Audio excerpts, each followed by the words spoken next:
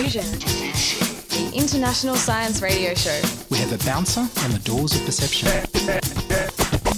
The good, the bad, the ugly. It gets pretty exciting. The myths, the truths.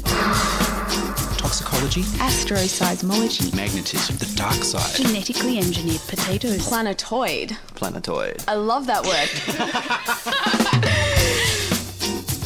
Hello and welcome to Diffusion. Listen to amazing and bizarre science infuse into your brain. I'm Ian Wolfe. On this edition, we'll feature balanced reporting, free internet, and biological poetry. But first up, here's the news.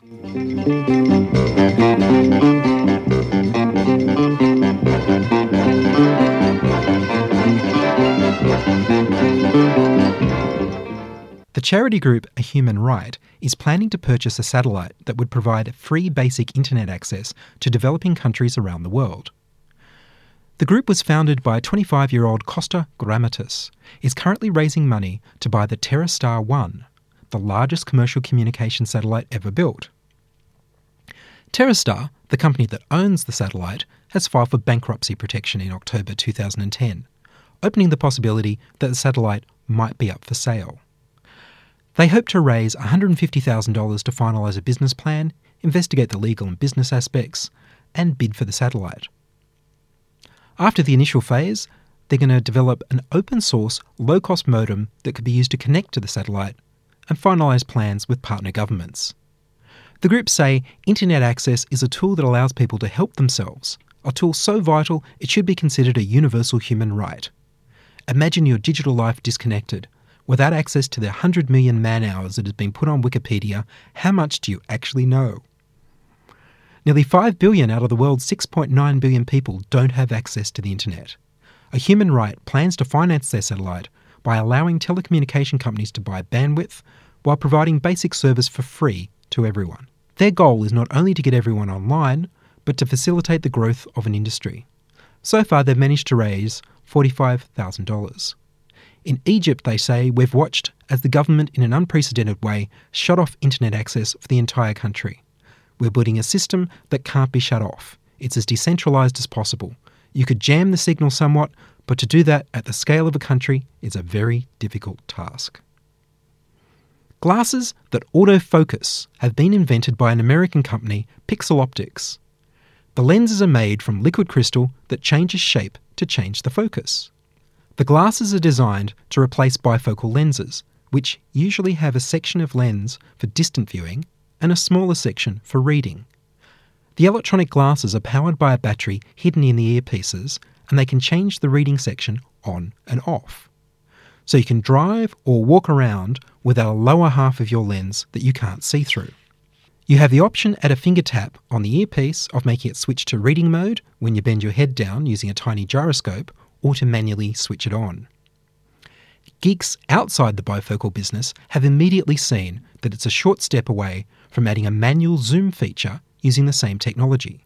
Imagine being able to summon binoculars with a slide of your finger on your glasses.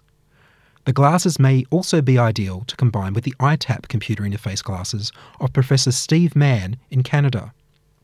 His innocent designer glasses hide a heads-up computer display, camera and microphone.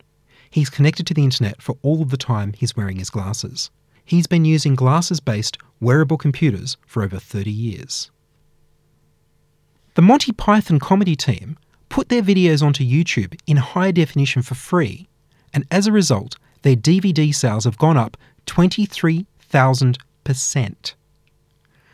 They did this by putting links to the DVDs on all the videos, which means we can track all the extra sales and know that they come through these links. The team stated, "We're letting you see absolutely everything for free, so there. But we want something in return. None of your drivelling, mindless comments. Instead, we want you to click on the links, buy our movies and TV shows, and soften our pain and disgust at being ripped off all these years." A Canadian poet is using genetic engineering to produce living, recursive meta-poetry. Christian Bock is programming the genes of a tough bacteria to encode a free verse poem. His DNA sequence makes a protein that decompiles into another poem that replies to the first poem. The Xenotext Poetry Project is in collaboration with Stuart Kaufman at the University of Calgary's Institute of Biocomplexity and Informatics. Bock is writing a 50-word English poem, a rumination and rejoinder on the futility of life, poet and germ in conversation, translating it into DNA, and we're talking about the nucleotide building blocks, the GATC, and inserting it into the genome of Deinococcus radiodurans, the toughest microbe on the planet, a microbe who laughs at hard vacuum and radiation hot enough to cook you to a cinder. Genes are the most stable storage medium that 4.7 billion years of evolution have been able to come up with. They beat the pants off DVDs. And Deinococcus carries some of the most stable genes. Bock is shooting for a poem that'll still be around and iterating when the sun blows up. And it doesn't stop there. Not satisfied with simply inserting 50 words of non-functional junk into a Deinococcus DNA, he's going to design the poem itself to code for the production of a protein that will itself be constructed into a whole other poem. That is, the nucleotides that the protein is made of will spell out the second poem.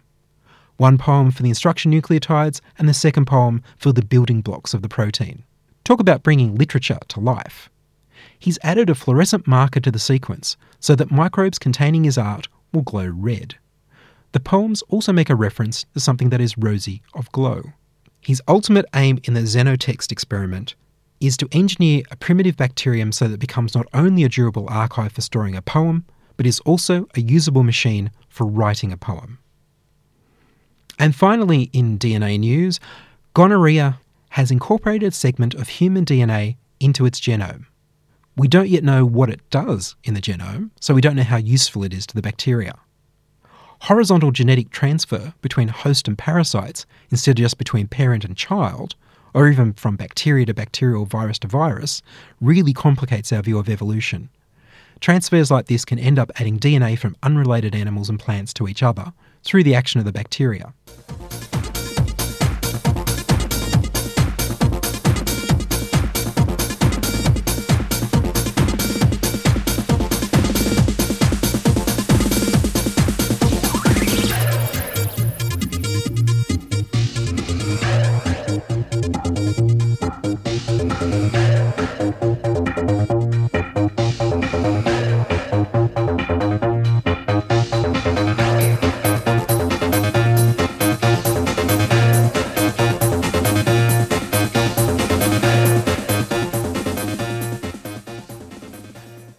You're listening to Diffusion Science Radio. Send email to diffusion@2ser.com. Brought to you across Australia on the Community Radio Network, into Sydney on 2SER, and over the internet on www.diffusionradio.com. Next up, Peter Bowditch on how not to be fair and balanced, and why never to debate. I have a website where I express my opinion, and I get occasional emails where people say to me, "Why don't you let other people express their opinion on your website?" Now, my view is if they want to express their opinion, they're perfectly capable of starting their own websites and their own blogs and saying whatever. I don't need to pay my hosting fees or my ISP fees to do it. Now, I was reminded of that this week on a television program where they ran a story about vaccination. We've just had another case of a child dying of pertussis in Australia. It was in Victoria, first case in Victoria since 2004. The television program obviously had to have balance. So they had doctors and specialists and nurses and paediatricians and a doctor who opposed vaccination, except she said she didn't. There seems to be this obsession with science that you always have to be balanced and produce the other side. The problem is that in science there often isn't another side. I assume if they had somebody on there who wanted to talk about the history of the Second World War, they wouldn't have a Holocaust denier on. If they wanted to talk about geography, they wouldn't have someone from the Flat Earth Society. But when they talk about medicine, they seem to always have to have somebody from the other side. In this particular case, I think they might have edited it down a bit. The particular doctor that came on just simply said, she would never discourage anyone from using vaccines, but really it was better if you actually ate lots of veggies and had a healthy diet. I saw this woman on stage at a function put on by the Australian Vaccination Network, Australia's #1 anti-vaccination outfit, where she talked about how the MMR vaccine causes autism. She is as committed an opposer as anybody, but for some reason or other they had to have her on a show which was talking about this serious issue, that we have a disease which we thought had gone away, and it's suddenly back, and it's back because we've reduced the vaccination. But you see this with all sorts of science shows, particularly on tabloid-type television. They will have somebody on who has to give the opposing view for balance. Now, sometimes it will work the other way. You might have the flat earth person on there, or the perpetual motion machine, and then you'll get a real scientist that'll come on. He'll have his 9 seconds to explain why perpetual motion doesn't work, then he's gone. But it's still a balance. I think there are a lot of things where there is no point of having balance. Report the news, say what the story is, get on with it. Well, of course, even scientific facts are not perfectly exact, but they are as exact as it is humanly possible to make them at the time. It's a scientific fact, a scientific fact. It has to be correct, it has to be exact, because it is a scientific fact. One of the things that follows on from that is, what would you do if you're asked to debate people, if you're asked to come on and actually be the person who does the balance? Now, skeptics are often accused of a lack of balance when dealing with people who don't speak the truth. Now, I was reminded of this a few years ago. I was organising a conference specifically about the dangers of alternative medicine, and I promoted this to the press across Australia. It went out to about 800 people. And they were journalists who were science writers, medical writers, and so forth. What amazed me was the reaction I got from people who said, "Are you going to present the other side?" I said, well, not really. It's actually about the problems of the other side. One person actually suggested 2 names to me. One is a person who teaches homeopathy in a real university. The other is a doctor who's implacably opposed to vaccination. So I didn't think I'd use either of those. Much of this, I think, can be put down to the sort of thing that they teach in journalism schools. I probably shouldn't say that here in this building. But there is a tendency these days to go a little bit postmodernist and say that every point of view has validity. Well, actually, it doesn't, and that's what science is about. Science is about finding out what really is the truth.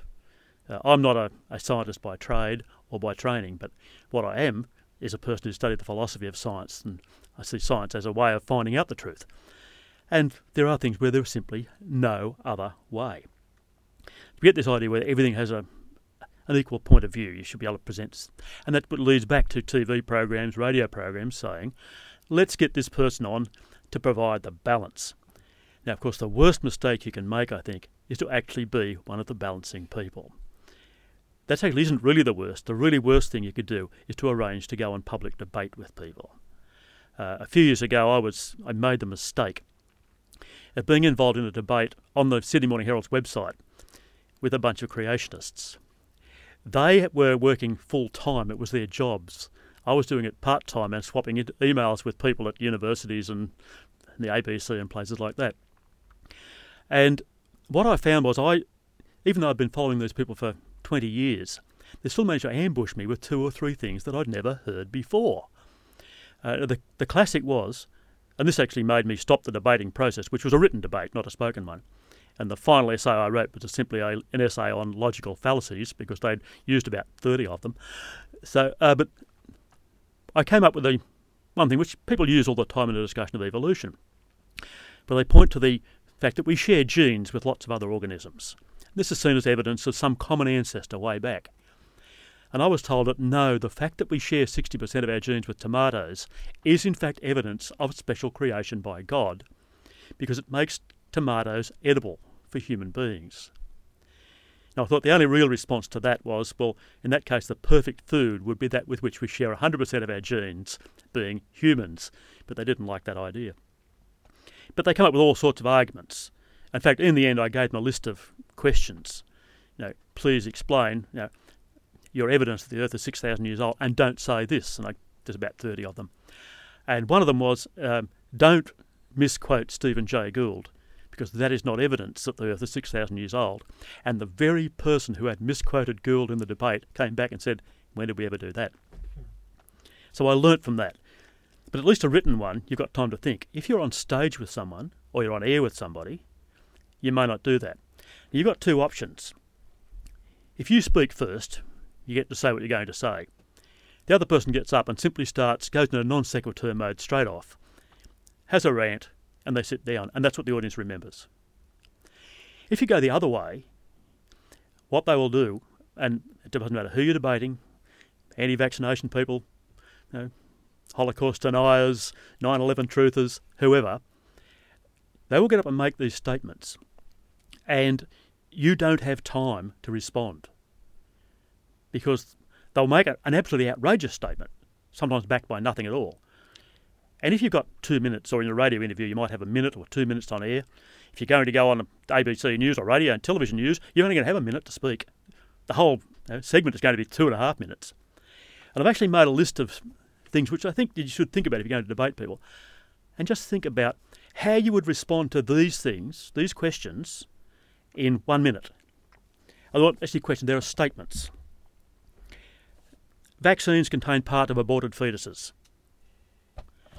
That's actually an interesting one because the Vatican issued a statement in 2007, I think, making it perfectly acceptable for Catholics to vaccinate their children using vaccines which had been built on cell lines from an aborted fetus from 1962, on the basis that you had an obligation to your children and other children which overrode the fact they didn't like it. By the way, that was issued as a press release which said, Vatican says Catholics should not vaccinate. Another one, you're talking to a creationist. There are no intermediate fossils. They'll say that to you. Now, how do you respond? When you start explaining that in fact there are, it takes you too long, but you've lost the audience. You're talking science to them in big sciencey words. And of course they've always got the answer. You say, well, we've filled this gap between this. Now you've got two gaps. AZT causes AIDS.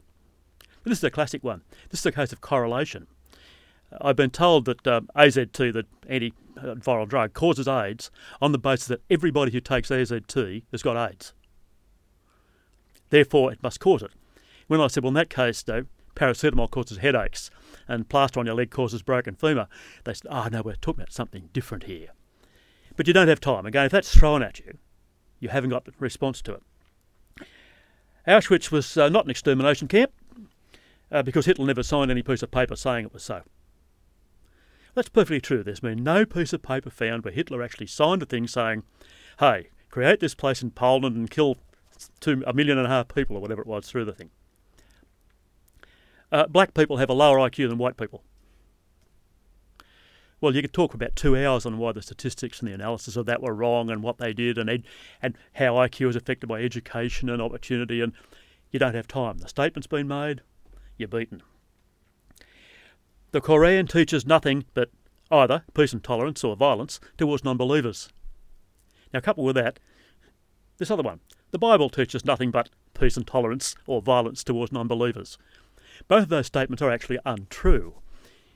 But how are you going to explain it to somebody? You're going to quote the sections from the Koran that contradict this other, quote the contradictions in the Bible? You can't do it. You don't have time, which is why you don't debate people. All homosexuals are pedophiles.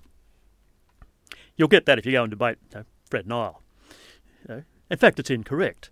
Some are. Probably no greater proportion than there are amongst heterosexual people. In the same way that all heterosexuals are supposed to like decorating their homes. Well, I went to some pretty fancy houses run by very straight people that have had some lots of glitter around.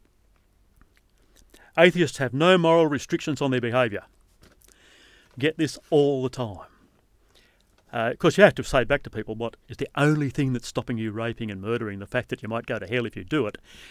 That's not acceptable. But really, that's an unanswerable question. It's not unanswerable. It's just you don't have the time to respond if it's thrown at you in a debate. I was involved in a debate at the Springwood Windmilly Anglican Church once, which is quite a friendly one. They run it every year, and then we get up, and basically it's so atheists can get to know Christians, and we all get on very well. And I almost became a believer, actually. I was on stage. There were 3 people on the stage. I was at the lectern speaking. The other speaker was sitting at the table, and the moderator was sitting with him. And I said, I'm an atheist. And this crashing sound came from the back of the stage almost immediately. Almost had a conversion on the spot. I thought later I might have been imagining things. I heard a recording and it's almost instantaneous. Something fell over at the back of the stage when I said I was an atheist in the discussion. So that was the answer to that one. God answered. Autism is caused by the mercury in MMR vaccines. So you can explain how there's no mercury in MMR vaccines and on you go. But again, you have to talk for 10 minutes to quarter of an hour to explain it. This one I love. John Wayne had 40 pounds of impacted faeces in his colon when he died. Now, you actually have an immediate response to that, which is, how do you know this? As there was no autopsy carried out on John Wayne's body. Of course, they'll simply respond, prove there was no autopsy. You're now in trouble. That one's used all the time by the fresh food people. Apparently, you've got to purge yourself all the time.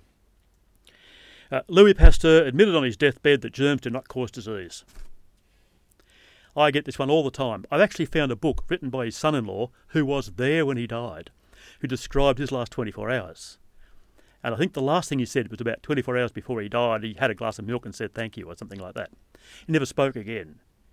But a book published 40 years after he died as a hagiography for a competitor makes this claim that he backed it down. But how do you explain that? If you're in a debate with someone who says germs don't cause disease, and Louis Pasteur said it on his deathbed, you say that's like Darwin renounced evolution on his deathbed.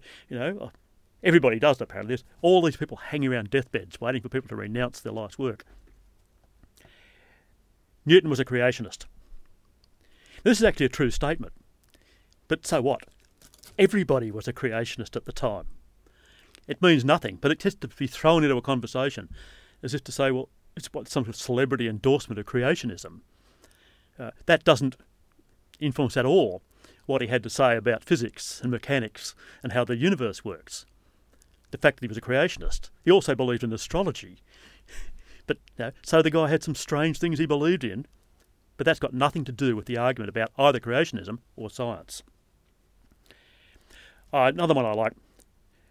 Royal Raymond Rife's microscope, an optical microscope, which was developed in the 1930s, could magnify 60,000 times.